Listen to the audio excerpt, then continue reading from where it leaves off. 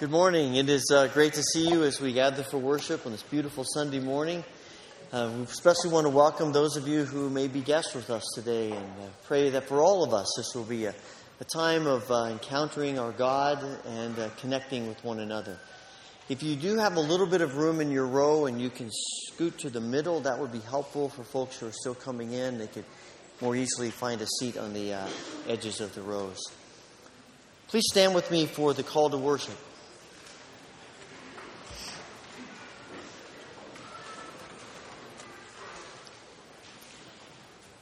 Therefore, since we have been justified through faith, we have peace with God through our Lord Jesus Christ, through whom we have gained access by faith into this grace in which we now stand. Not only so, but we also glory in our sufferings, because we know that suffering produces perseverance, perseverance character, and character hope.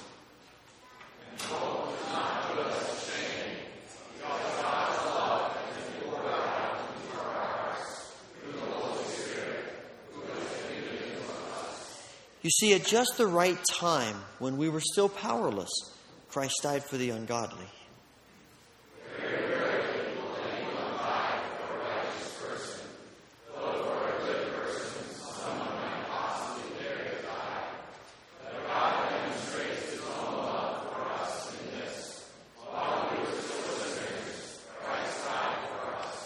Therefore, we join with all creation in singing, "Holy, holy, holy is the Lord God Almighty. The whole earth is full of His glory. Alleluia."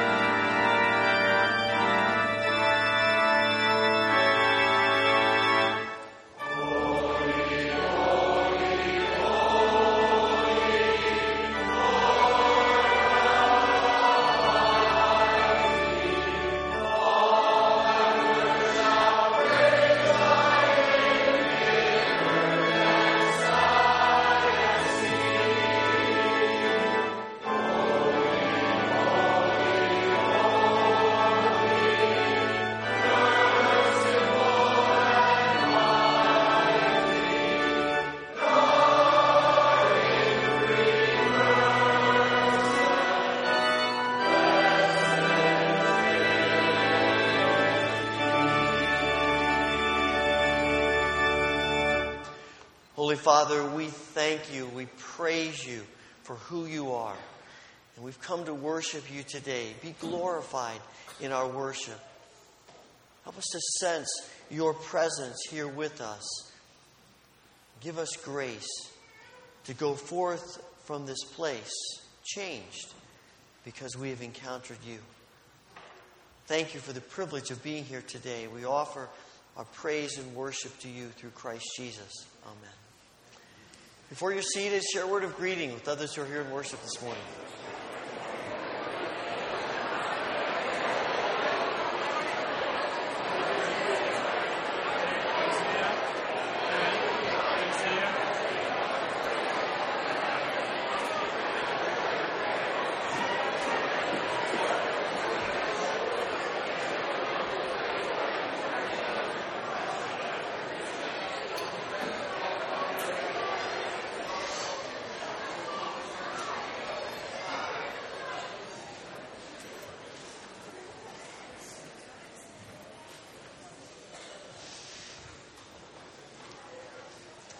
So it's great to see you as we've gathered for worship here today. And just want to make mention, if you looked in the bulletin, you see that our guest speaker this morning is Reverend Joey Jennings.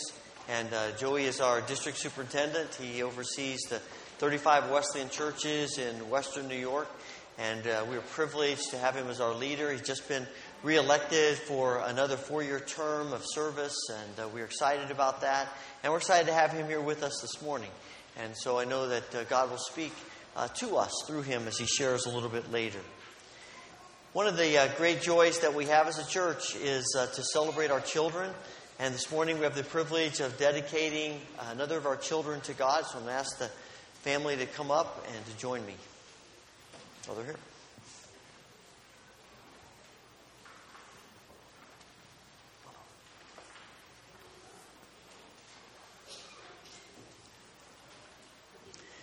Polly and Elizabeth, you have God has blessed you with this little one, and today you come to dedicate God's gift back to him.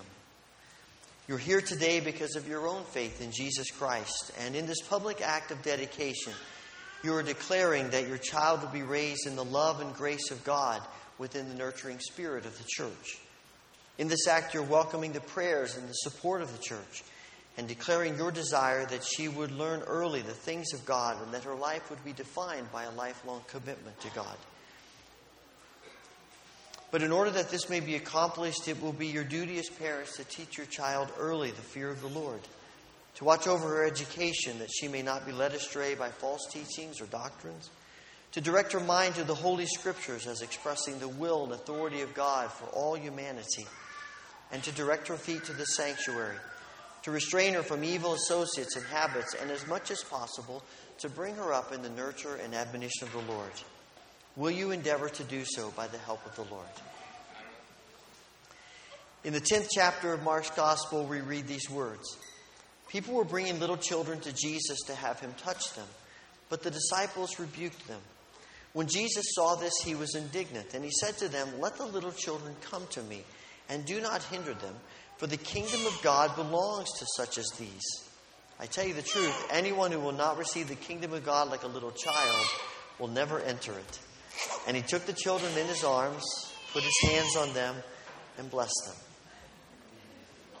I always tell parents, whatever the children do is okay. That's what kids do, right? Come here, sweetheart. There you go. What name have you given your child? Zoe Faith, on behalf of your parents, your family, and this congregation, I dedicate you to God, Father, Son, and Holy Spirit. As I always mention when we dedicate our children to God, this is bringing together a threefold commitment and covenant that we enter into. I see it sort of as a triangle, and God is the base of that triangle surrounding her, on which everything about her life is based. And God is faithful, and we know that. He's promised. He's already at work in her life and will always be at work in her life. And Vali and Elizabeth have made their commitment as parents to one side of the triangle to do everything in their power through the grace of God to nurture and raise their daughter in the faith and to help her nurture a spirit, an atmosphere, so that the most natural thing in the world for her is to follow Christ. Yeah, you're okay. You're okay. Yeah, you're okay. Yeah. And we as the church fill in the other side of the triangle. And we have a responsibility as well, because so often our image of God is shaped by our thoughts of the church. And so we have a responsibility as the church to nurture her in the faith as well. And so I'm going to ask you to stand and to affirm your commitment to her.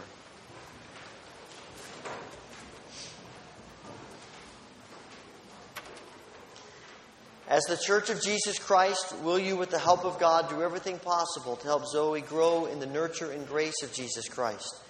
Will you love her, be a godly witness to her, and help her to know and accept the grace of God in her life? If so, answer, we will. Heavenly Father, we come again today and give you thanks for the gift of children. And specifically today for the gift of Zoe. We thank you for blessing her family and for blessing us with her presence. We've dedicated her to you today, Lord. We want nothing more for her than to know you and to know your grace and love in her life and to follow you, because we know it is the path of joy and peace and everything that we desire you've created us to experience and to be. So we pray for your grace upon her, your protection, your mercy. We pray that as she grows, the most natural thing in the world for her will be to follow you. We pray for Vali and Elizabeth as parents, that you would give them all the grace that they need to nurture her in the faith. Help create an atmosphere in their home where following you would be so natural. We pray you give them all the grace that they need as parents to be and to do what you've called them to in this great privilege and responsibility of being a parent. We pray for Anna as an older sister and ask that you would bless her as you watch over her life and draw her to yourself. Maybe she be a godly example to her little sister, and that together they would have a desire to know you. And Father, help us as a church to be the kind of people who model faith and to live lives before Zoe that would cause her to see you as you are and to want to follow you. We dedicate her to you today, Lord, and we do so with joy and thanksgiving because of who you are. And we pray this through Christ. Amen.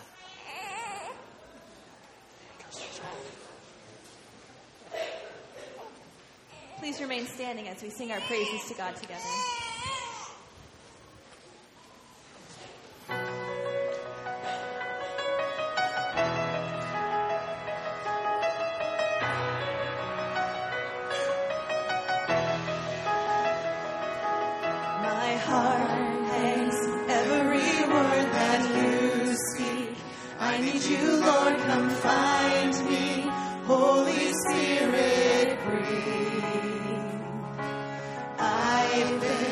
Walking through deserts, I need more of your presence. I'm weak, Savior, be my strength.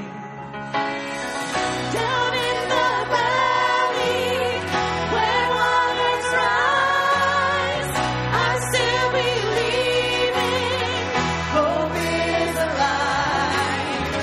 All through the struggle and darkest day, I'll remember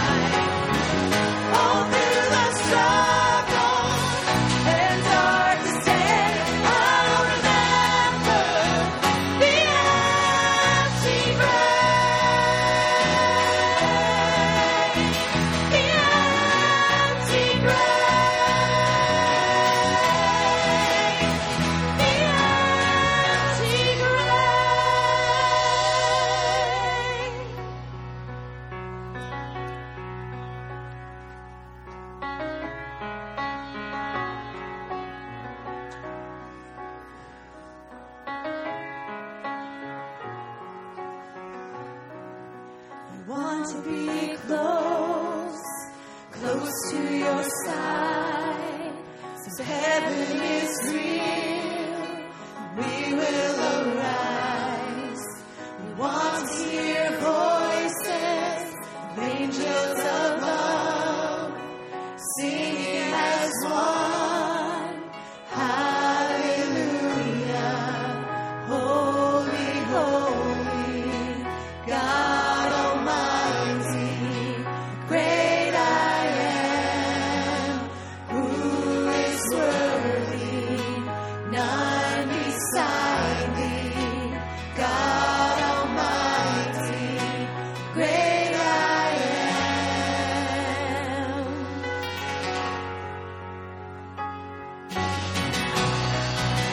Want to be near, near to your heart, loving the world, fearing the dark. We want to see dry bones living again, singing as one. Hallelujah. Holy, holy, God Almighty, great I am. Who is worthy? None beside thee. God Almighty, great I am.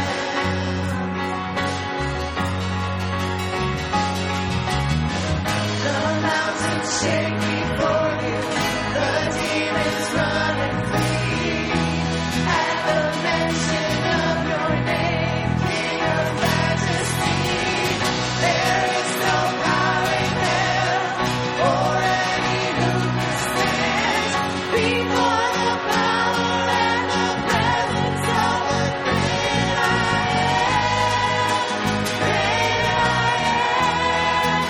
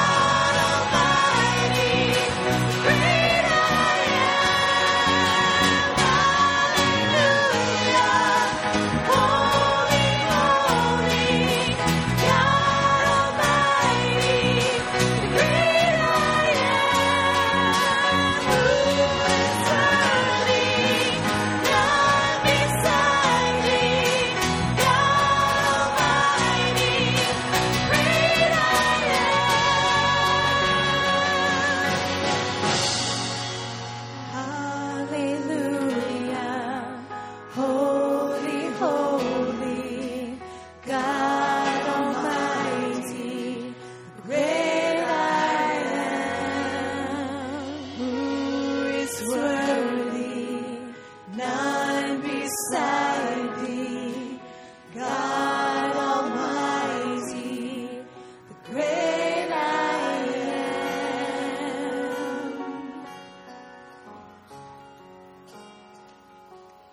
You may be seated.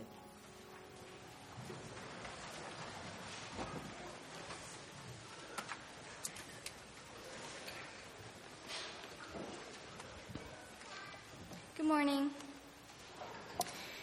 Scripture today is taken from 1 Corinthians 13. Hear the word of the Lord. If I speak in the tongues of men and of angels, but have not love, I am only a resounding gong or a clanging cymbal. If I have the gift of prophecy and can fathom all mysteries and all knowledge, and if I have a faith that can move mountains, but have not love, I am nothing. If I give all I possess to the poor and surrender my body to the flames, but have not love, I gain nothing. Love is patient. Love is kind. It does not envy. It does not boast. It is not proud. It is not rude. It is not self-seeking.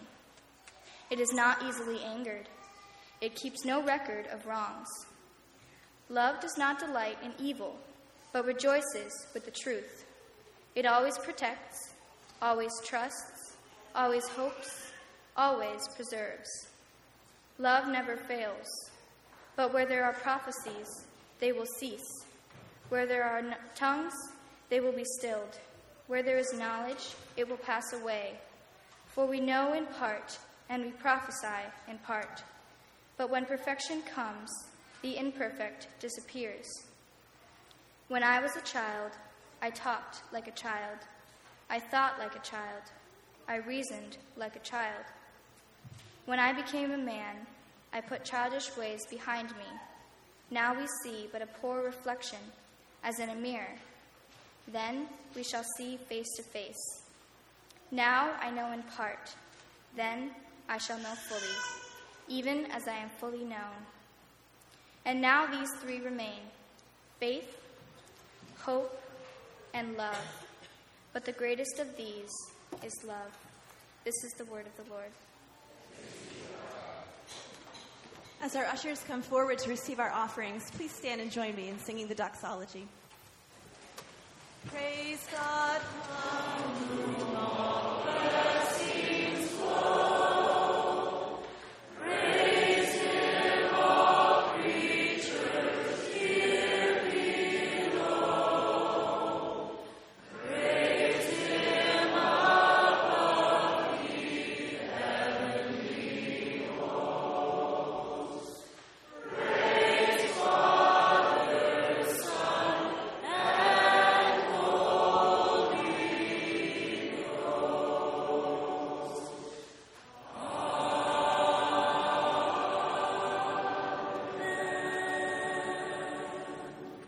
You may be seated.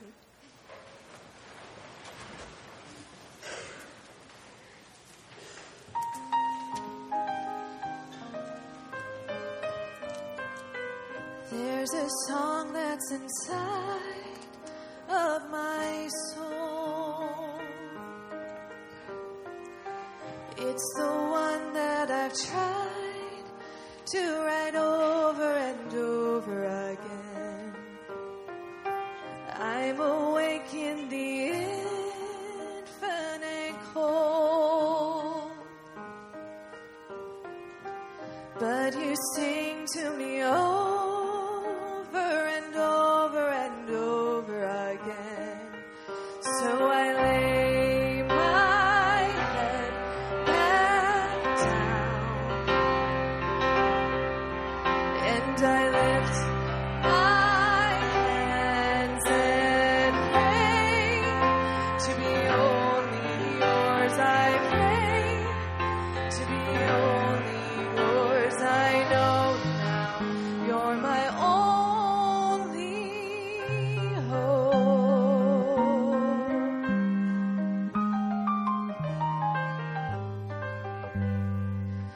Sing to me the song of the stars,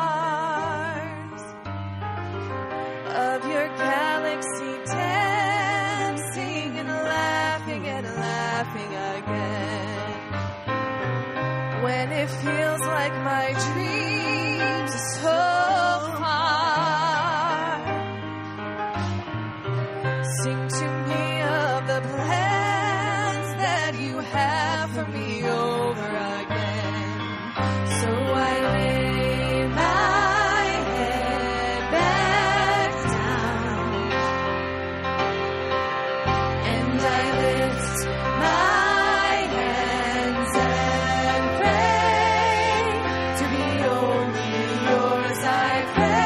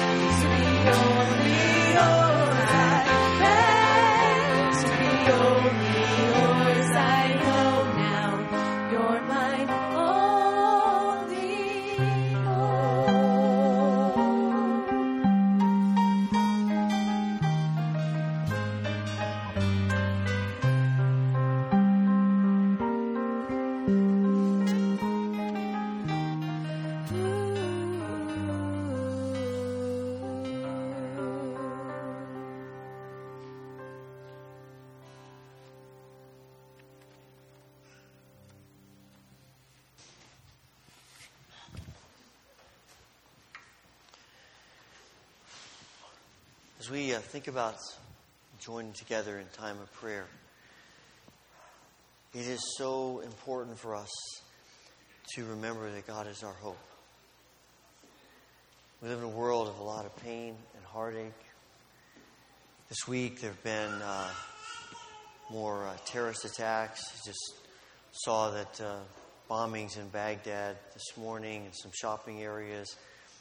I think more than 125 people have been killed, numerous children. But the pain isn't just out there as well. We all deal with it and experiencing it too. This morning we want to pray for the Woolsey family. Dan and Kathy's youngest child died earlier this week. And there's just a lot of pain and heartache and struggle. And our hope is Christ. And so we could join our hearts and our minds together in this time of prayer. As has been our practice for a while, open the altar rail. This morning, perhaps you just feel like you can best express your prayers kneeling here at the altar rail. If that's the case, then please come and join me now as we pray together.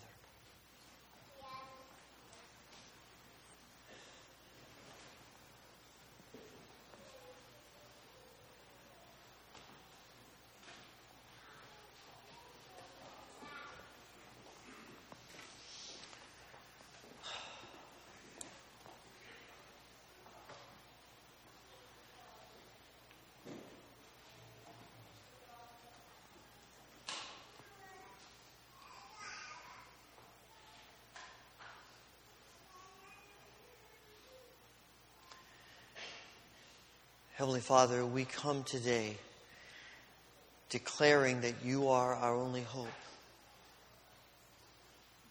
In the midst of the pain and the heartache and the struggle of life, we look for hope. And often we look for hope in a variety of places. This morning we affirm that you are our only hope. That you are good and merciful and powerful. That you hear our prayers and that you are at work in this world. Father, this morning we come with acknowledging the pain that we experience, those around us, and the whole world. So this morning we pray for especially all who are grieving today. We think of Dan and Kathy and their whole family and pray for your grace upon them, for your comforting presence in the midst of such deep pain.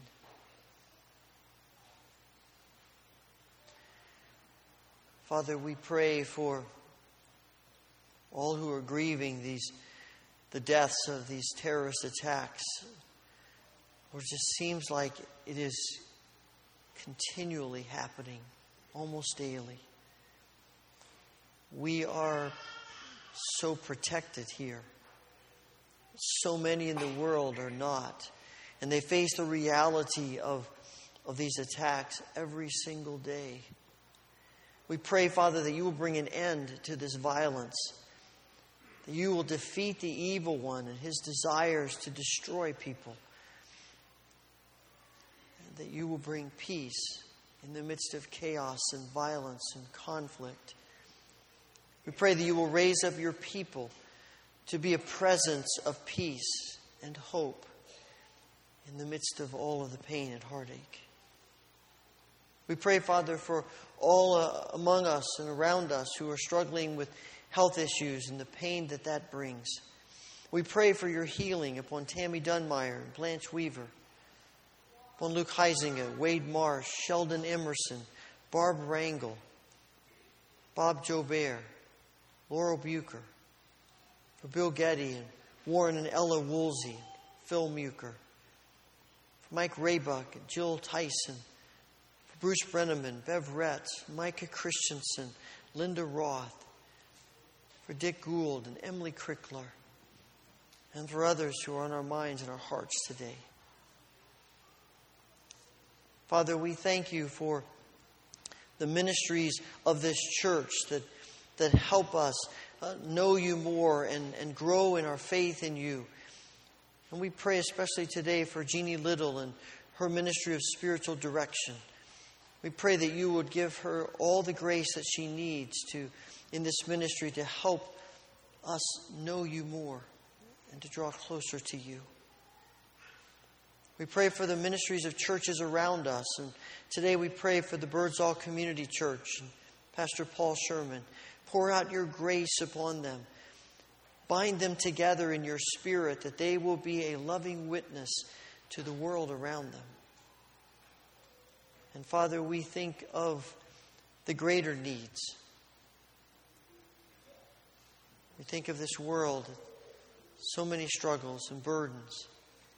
And we thank you for the people who are at work in the world, people who've heard your call and have gone out to various places. And this morning we thank you for Ambassadors Football, who are combining soccer and Christian witness. Pray for John Ortliff as he directs this ministry and as they work in camps here in the States, in Ireland, the Czech Republic, England, Holland, other places. We pray that they will be able to use this sport that is so popular to be a vehicle for sharing the gospel. And may people respond and sense your love for them. Father, we pray for our brothers and sisters who face great persecution and opposition and difficulties because of their faith. And during this holy month of Ramadan for Muslims, we pray that many will meet Jesus as in this time they are thinking more about drawing near to God. We pray for believers who come under heavier scrutiny and persecution and ask that you would give them protection and grace. And we pray for those who are persecuting believers, that they would see you in the attitude and the eyes and the heart and the mind of those they're persecuting, and that it might change them and open their hearts to you, and that they would experience the joy and the grace and the love of Christ. Father, on this weekend when we celebrate our nation's independence, we want to give you thanks for all the privileges that we have. We do not want to take them for granted. Thank you for the freedom to come and worship today. Thank you for being able to express our faith with very few restrictions. Today we pray for the leaders of our nation, for President Obama and Vice President Biden, for the members of Congress, the jurists who sit on the Supreme Court and other courts, for our governor and our state legislature, and for all of our local government leaders. We pray that you will bless each of them with your grace. Open their minds to the prompting of your Holy Spirit. Help each one to make decisions that are sensitive to the most vulnerable and needy among us. And we pray that you'd bring a new spirit of cooperation to every level of government so that pride and arrogance disappear and that truth and justice, mercy and compassion are what drives what they do. Father, thank you for hearing us. Give us courage to trust you for every answer in your way, in your time. We pray this through the wonderful, glorious name of our Lord and Savior, Jesus Christ, the one who teaches us the model for prayer, which we now pray together. Our Father, who art in heaven, hallowed be thy name. Thy kingdom come, thy will be done on earth as it is in heaven. Give us this day our daily bread, and forgive us our debts as we forgive our debtors. And lead us not into temptation, but deliver us from evil. For thine is the kingdom and the power and the glory forever. Amen. I'd like to invite you to stand as we sing together. And right now, children may be dismissed for Children's Church. This song that we are going to sing is a new song that we introduced 2 weeks ago. And so I invite you to sing with us right from the beginning or to listen for a while and join us in singing as soon as you feel ready.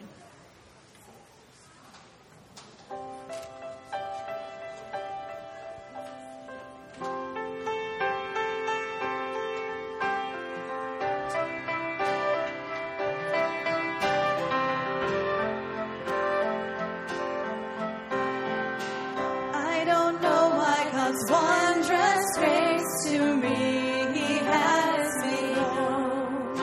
Or why unworthy Christ in love redeemed me for his own. I don't know how this saving faith to me did impart, or how believing in his word brought peace within my heart. But I know whom I have believed, and I am persuaded that he is able. He is able to keep that which I have committed, to keep that which I have entrusted to him against that day.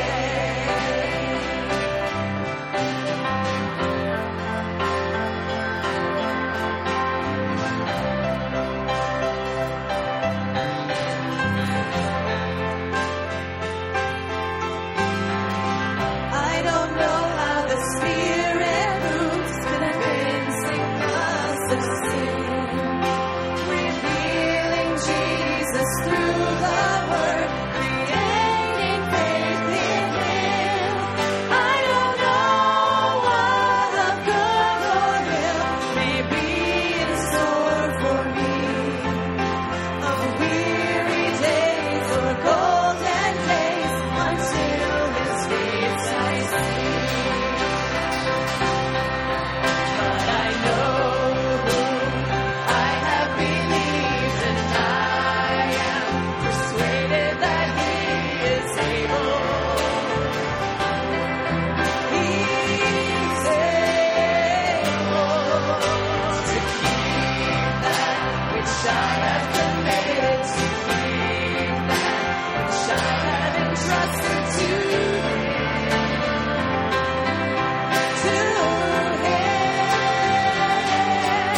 I don't know when my Lord may come, night or noonday fair, nor if I walk a veil within, or meet him in the air.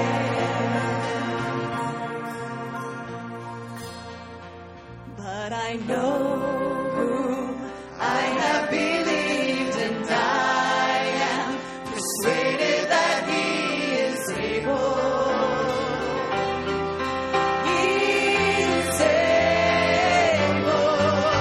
to keep that which I have committed, to keep that which I have entrusted to him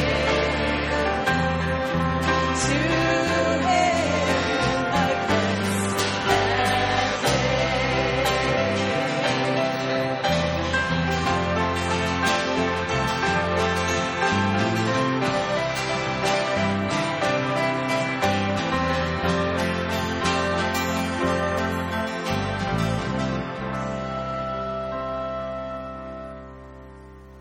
You may be seated.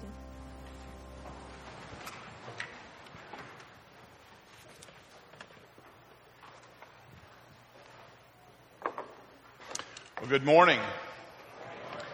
What a joy it is always for me to come back to the Houghton Church.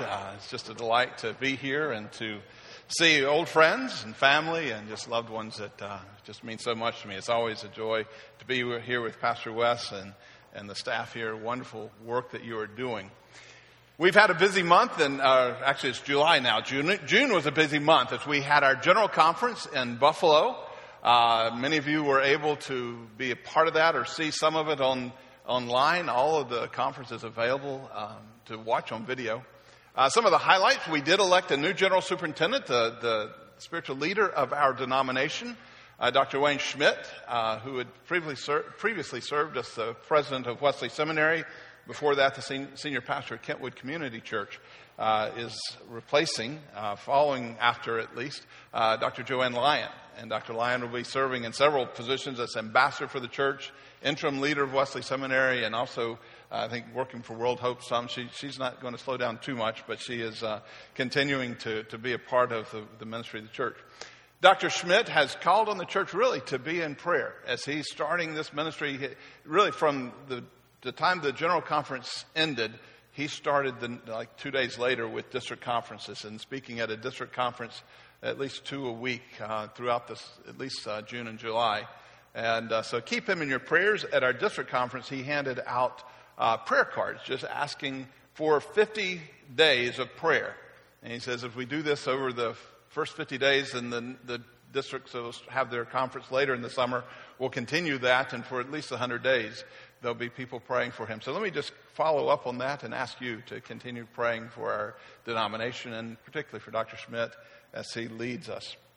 At district conference, we had the Western New York District had its conference a week ago Saturday, and just a wonderful spirit in our conference. And one of the things that we do is celebrate what God is doing in our different churches. And we do it based on 3 categories. One is the new life, or the impact that we're making to bring people to Christ. And we're doing that. The metric we use is baptisms. How many baptisms had? We had 229 baptisms as a district. The second is generosity. We wanted to keep that as a value before our churches. And we recognize those churches that gave at least 10% of their income and offerings outside of their local ministry. So it goes to missions, goes to support other works beyond their local church. And the third is growth, the impact that we have through the growth in worship attendance. And so we had churches that in each of those, but we only had 3 churches that I call Church of Excellence that were meeting that criterion of at least a 5% growth, 10% giving to missions, and celebrating with baptism, at least one every 50 members. And Houghton Wesleyan Church received a Church of Excellence. We presented that to the staff at the conference, but I wanted just to come and present that to the congregation. You had 9 baptisms this past year, and it starts June of 2015, going through the end of May 2016. You gave 20% of your offerings to missions, so just over 20%, which is the second highest percentage in our district. And just want to congratulate you on that. You are setting the pace for other churches to follow, and just your generosity to many works, overseas, district church works, and starting new churches and working in the city of Buffalo. So thank you for that. And also you had a growth of 43 in your average worship attendance this year, which was highest, actually second only to Anchor Church. It was a brand new church, so they went from 0 to about 60 this year. And so they got the percentage growth and everything. But you, 43, a 7% growth in your average attendance is outstanding. And so thank you for your impact. And as I was thinking about that and just how you're praying for other churches in the area, to see God is blessing in other churches, the Fillmore Church, the Higgins Church, God is continuing to bless.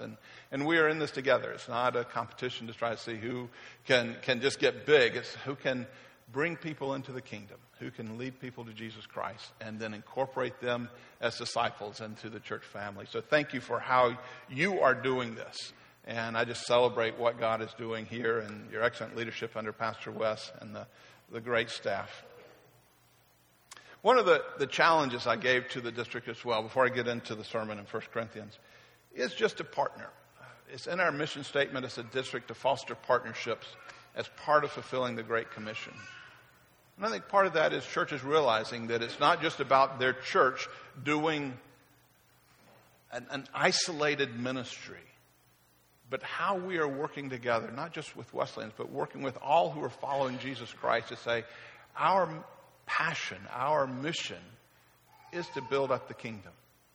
And we have needs in the district. That's one of the things I highlighted is just some of the needs we have to reach some of the different ethnic groups in the city of Buffalo. But there are needs in Allegheny County. There are needs in Jamestown. There are needs on the Indian reservations. There are needs throughout our district that we would just have our churches to say, it's not just about building up our individual congregation, but it is to try to partner to build the kingdom, to try to give beyond our local ministry to see revival come in Western New York. And so join me in prayer for that, And as your church works with other churches, I see what you are doing to even support Steve and Ruth Strand in the urban advocacy. They're doing wonderful ministry in the city of Buffalo, both at Jericho Road, leading the spiritual care ministry at that medical practice, but also helping to start a Congolese church that meets on Sunday afternoon, helping to partner other churches together.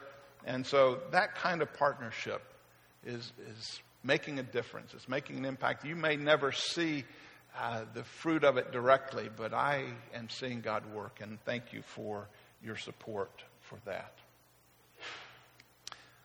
The message I have is from the book of 1 Corinthians. It's from chapter 13. And I love that this was read in the service. It reminds me, 30 years ago this summer, Mary Beth and I were married right here on this platform. And our wedding party, I can remember, I guess there's guys and girls, no, guys here, girls over there. Had to remember back his picture. Read that to us, the entire chapter, the love chapter. And it certainly applies in a marriage of husband and wife loving each other with that deep, with that pure love. We apply that within the church, that we are to have that kind of love for one another. And in a sense, the family is that laboratory within which you can grow in love, but it is to be expressed within the church family as well. And even as I bring this message, I believe it's going to apply for this church to have a love for those beyond these walls, beyond this congregation, that our love would grow deep to those that do not know Jesus, that our love would grow deep for those that are hurting around us, that we would be sacrificial in our love for the world as God has been. So this passage calls the believer to that pure love, a deeper kind of love, increasing the ability and the purity of our love, becoming holy. That's the process of sanctification. And increasing our love as a congregation. I want to focus particularly on verse 13 of this, and the entire chapter is read, so I won't reread it at this point. But look to verse 13. After describing this beautiful treatise on love, Paul says, "And now these three remain: faith, hope, and love. But the greatest of these is love." I think that in many ways the entire chapter is leading up to that last statement. The greatest of these is love. If you looked at the end of chapter 12, he's sort of highlighting that we are to be seeking those gifts that are more outward focused, those gifts that are more building other people up, not building ourselves up. And if you go into the first part of chapter 14, it's talking about even those gifts that are prophecy, those gifts that are encouraging to others, as opposed to those gifts that are looking to us. So this chapter sits between 12 and 14, that controversies regarding gifts and even selfishness within the church. And he's saying love is what it's all about. But what does he mean by these three abide, or these three remain? The greatest is love. Now, the word great is fairly broad in its meaning in the English language. Certainly if you go to I believe if you go to the Greek, it's all similarly as broad. It's used to mean anything from older to wider to deeper to, it's just more. It's a comparative more. Love is more.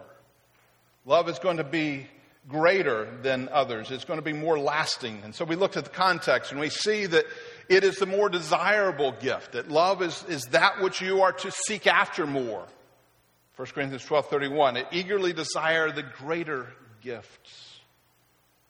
Eagerly desire those gifts that are building up the body.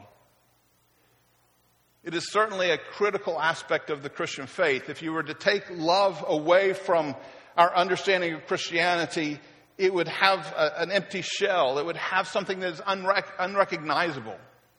If you look at the first three verses of 1 Corinthians 13, it's saying that if you're doing everything else well, if you have this Christian religion down pat, but you don't have love,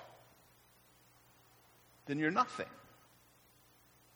You're irritating to the people around you. That clanging cymbal, the sort of the fingernail on the chalkboard, it's just irritating to those around you because you have this form of religion, but you're not engaged in love.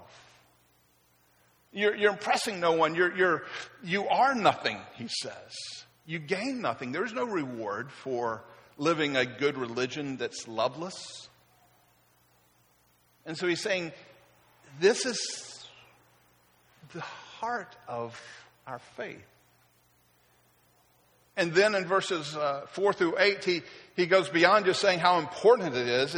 He describes it, and it's one of those things that just he has to give the list. 15 different characteristics. Love is patient. Love is kind. It does not envy. It does not boast. It is not proud. It does not dishonor others. It is not self-seeking. It is not easily angered. It keeps no record of wrongs. Love does not delight in evil, but rejoices with the truth. It always protects, always trusts, always hopes, always perseveres. This is love. This is what remains. This is what abides. Love must be at the very core of our lives if you're a follower of Jesus. And as we look at these descriptions, it comes down to that sacrifice of self for others. God is love, and as he worked with us, it was all about him giving. Him offering his son as a sacrifice, him giving of himself for us. Love is surrendering. It is offering your bodies as a living sacrifice. It is giving to others. With an emphasis clearly on love, why does Paul bring up even the subjects of faith and hope? Are these simply runner-ups and the competition for what is the greatest? Or is he saying more about love? Because if the church does not have this love, it's failed. Faith, hope, and love. Let me suggest that faith and hope build our love. That if you have the faith, and it is where God wants us to have our faith, if we are putting our faith solidly on the rock of Jesus Christ and not on anything else, not on anything false, not on some misperception of who God is, but on the true God revealed in Scripture, if that is where our faith is, then we can have true hope. And if we have that genuine hope, if we understand what hope is, and if the church lives that hope, absorbs that to the very core of who they are, if we have that certain hope, then we'll be free to love.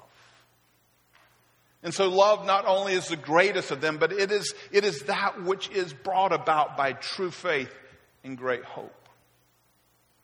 And as I travel the church and as I look at the church in our day, I believe we have a faith. I mean, there are some Christians, some churches even, that are somewhat getting away from their understanding of who God is and maybe slipping. But I believe the church, the Wesleyan church, the churches I visit, have a genuine faith. They understand who God is. They believe that God is the God of the creeds, the God of the Trinity, the God who reveals himself in Scripture. But I believe we're lacking that hope. I believe we haven't taken that certainty of who God is to the next level of saying, well, what does that mean for my life?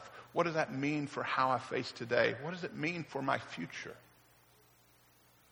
And if that hope is somehow not certain, if we're insecure about our hope, if we're insecure about where God is taking us tomorrow, if we're fearful about what's going to come next, as a church, it's going to be a struggle to love. Because that love it requires that giving of ourselves. It requires that sacrificing. It requires that radical surrender. And if you don't have the hope that God is in control, if you don't have the hope that God is taking care of you, then we're going to hold back a little bit on that love. And I see this in churches. They're afraid. I see this in our culture. I think even just looking at the news, certainly there are many things that can cause us to be afraid. I mean, the bombing in Baghdad. 2 weeks ago, I was in a church, and it was the morning when the shooting in Orlando was happening. Was that 2 or 3 weeks ago? But I remember Sunday morning we were hearing about that. And it's like all these things are happening, and as a culture, we are wanting to pull back and just say, well, let's find out how we can defend ourselves. Let's find out how we can cope with all this insecurity, all this fear. And the temptation is to withdraw. But God is saying, I want you to have this hope. And it starts with faith. Faith in Jesus Christ is the foundation to our relationship with God. It is not just an intellectual belief. It's not just the knowing the creeds. It is believing them. It is trusting in God. It is believing that Jesus Christ is God's Son who died for us. Not just thinking it's true, but living a life based on that. Living a life based on the fact that He loves us enough that He would do anything for us, and He is able to do everything we need. This is the trust we speak of. This is faith. When we have faith in Jesus Christ, there is that confidence that comes. Moving from faith to hope. Hope is the confidence that God has a better future in store for us. That despite the difficulties, despite the news, despite all the struggles that we're facing, and even if you look at your own life, despite the struggles that you are going through, that God is moving in a direction, and we are a part of that plan that is going to culminate in His victory. And He is working in the church. He is working in our society. He is working in the world in such a way to draw us to that end when He will reign supremely. He is letting things happen now, but it is all part of His plan to bring us to the point where He pulls all things together. Hope is that confidence that comes from knowing that God is in control, that He loves us as children and has done everything we need so that we can have that relationship, so that relationship would be restored and we can live with Him forever.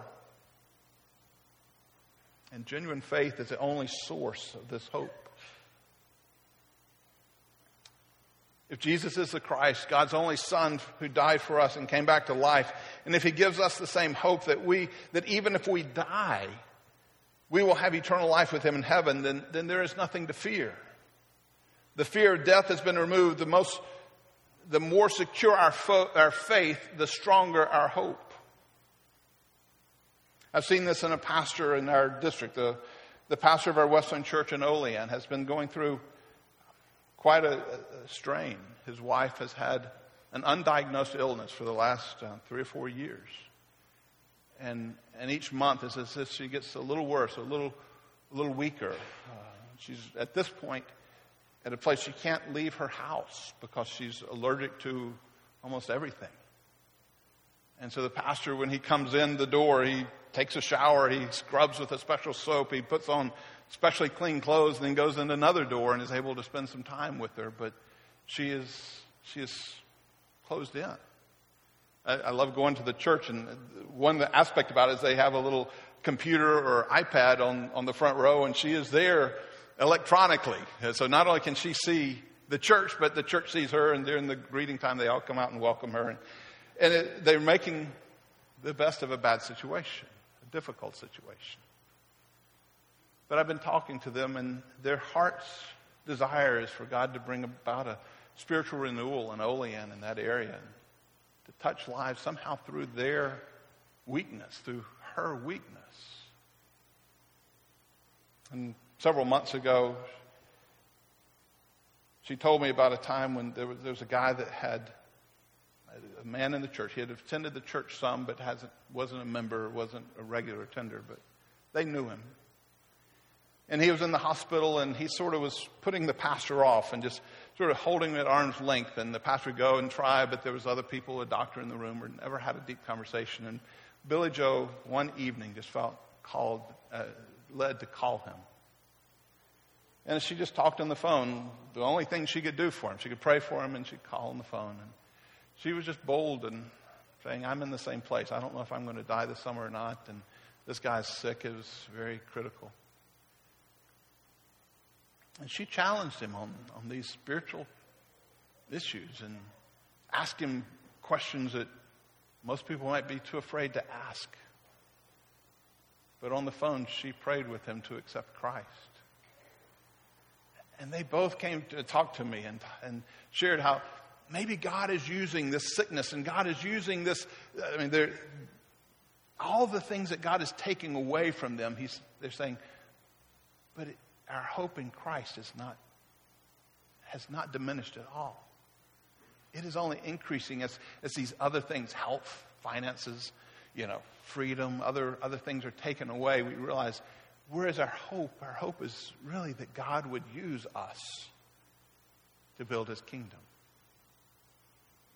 And so how can the church get to that point of saying it's not about me building myself up. It's not about me becoming happier, me becoming healthier and wealthier, or anything that would be self-centered in that regard, but it's about me pouring my life out so that God could use me, so that God could build me up.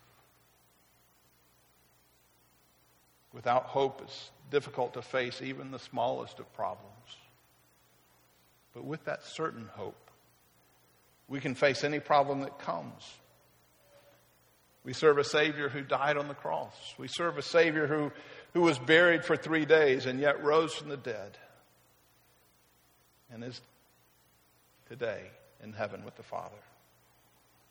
God can do anything. We see that faith builds hope. Hope enables us or frees us up to love. God is wanting each of you to love with that sacrificial love that's not self-seeking, that's not rude, that's not easily angered, that rejoices in the truth and not with evil. All that said, that is what God is calling you to do. How can we do that? We must be secure that God is in control, that God is going to take care of us, that there's nothing that can happen to us that God cannot use for his good. And if we have that confidence, if that hope is truly there, then we can go and do whatever God calls us to do. We can be obedient even to the point of surrender, even to the point of death. I believe selfless love is the most difficult call of the Christian. That giving of yourself, it goes against that sinful nature. It goes against what maybe the fallenness that's in us. And I believe whenever there's a conflict between two people, whenever there's a conflict within the church, there's somewhere on one or both sides, there is some lack of love. There's some lack of that selflessness involved. But if God is in control, if God is looking out for each of us, we do not have to work and plot to build ourselves up. God lifts us up. We don't have to be right, and we can come to the point and admit that we are wrong because God is our defender. We don't have to be first. We don't have to always be the best. We can defer to others and let others be honored ahead of us. God will take those who are least and make them the greatest. We don't have to steal. We don't have to cheat. We don't have to lie to gain things for ourselves. God will give us everything we need when we need it.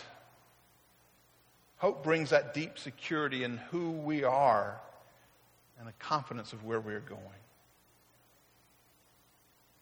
Consequently, you can spend your efforts, your energy following after Christ.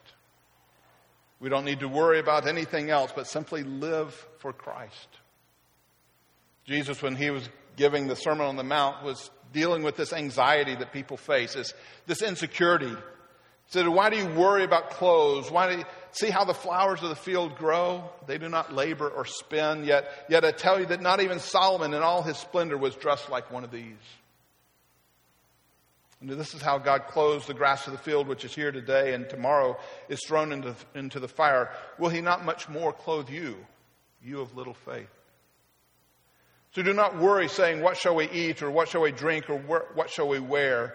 For pagans run after all these things, and your heavenly Father knows that you need them. But seek first his kingdom and his righteousness, and all these things will be given to you as well. Therefore, do not worry about tomorrow, for tomorrow will worry about itself. Each day has enough trouble of its own.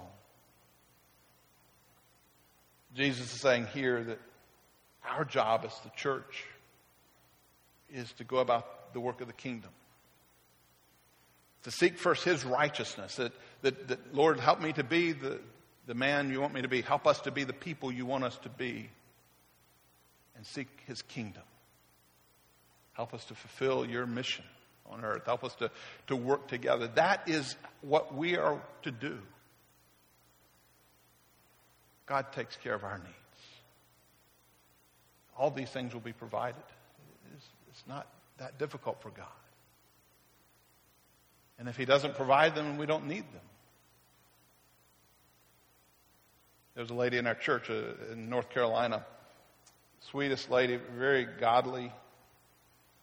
And she was very generous. I mean, she didn't have a lot, but she would give to the youth that needed to go to the camp, or something that would come up in the church she would always give. And usually God would bless her with something. She always had what she needed. And she would often during testimony time stand up and just talk about how good God was to her. Just, oh, God's just so good to me.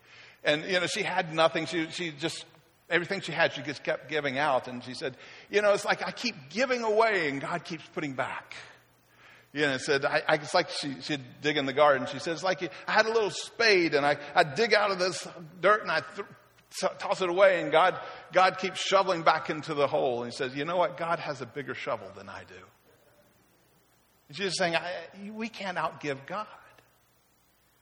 We just keep doing what God's calling us to do. We just keep giving where God wants us to give. We keep being sacrificial with our life, and we find God, who is so much more able, providing the things that we cannot even do for ourselves. That is love. It is based on hope. That God was in control of our future. That if he's calling you to do something, no matter how radical it may seem, if it's truly God's calling, he will take care of you. It's based on the faith of who Jesus is. I believe that is that purification of love for me, for us, is that sanctification process, that process of becoming like Christ. For us collectively, that is renewal in the church. That we as a church would say, it's not about building our institution. It's about giving, this generous spirit. It's not about what we want. It's about how can we bring more and more people to know Jesus. That's God's passion. That's God's heart. My call for you, the church, this morning, is to love. Love God with all your heart, mind, soul, and strength. And love your neighbor. Love the people of Allegheny County with all you have. Love the people around the world with all you have. God will take care of you. Let's pray. Father, may we have that certain hope. May the people of this church have that hope that enables them to love. Give us that confidence in who you are. Give us that confidence in, not based on circumstances, but based on your character, your qualities. That everything that we do can be out of that security, that peace, and knowing that we are in the hands of Almighty God, who loves us and will do whatever we need when we need it. use us, Lord, to build your kingdom. Use us to bring about renewal in this area. Use us to bring more and more people into that beautiful relationship with you, that they too may have that hope. I pray this in Jesus' name. Amen.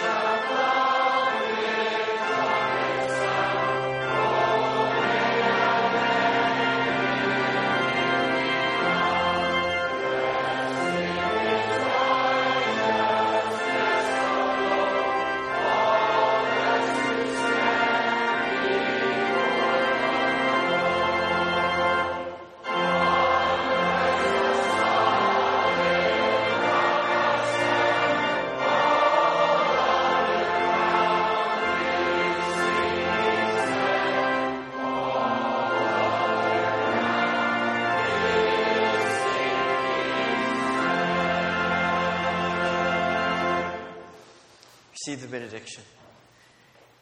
May the grace of the Lord Jesus Christ, the love of God, and the fellowship of the Holy Spirit be with you now and forevermore.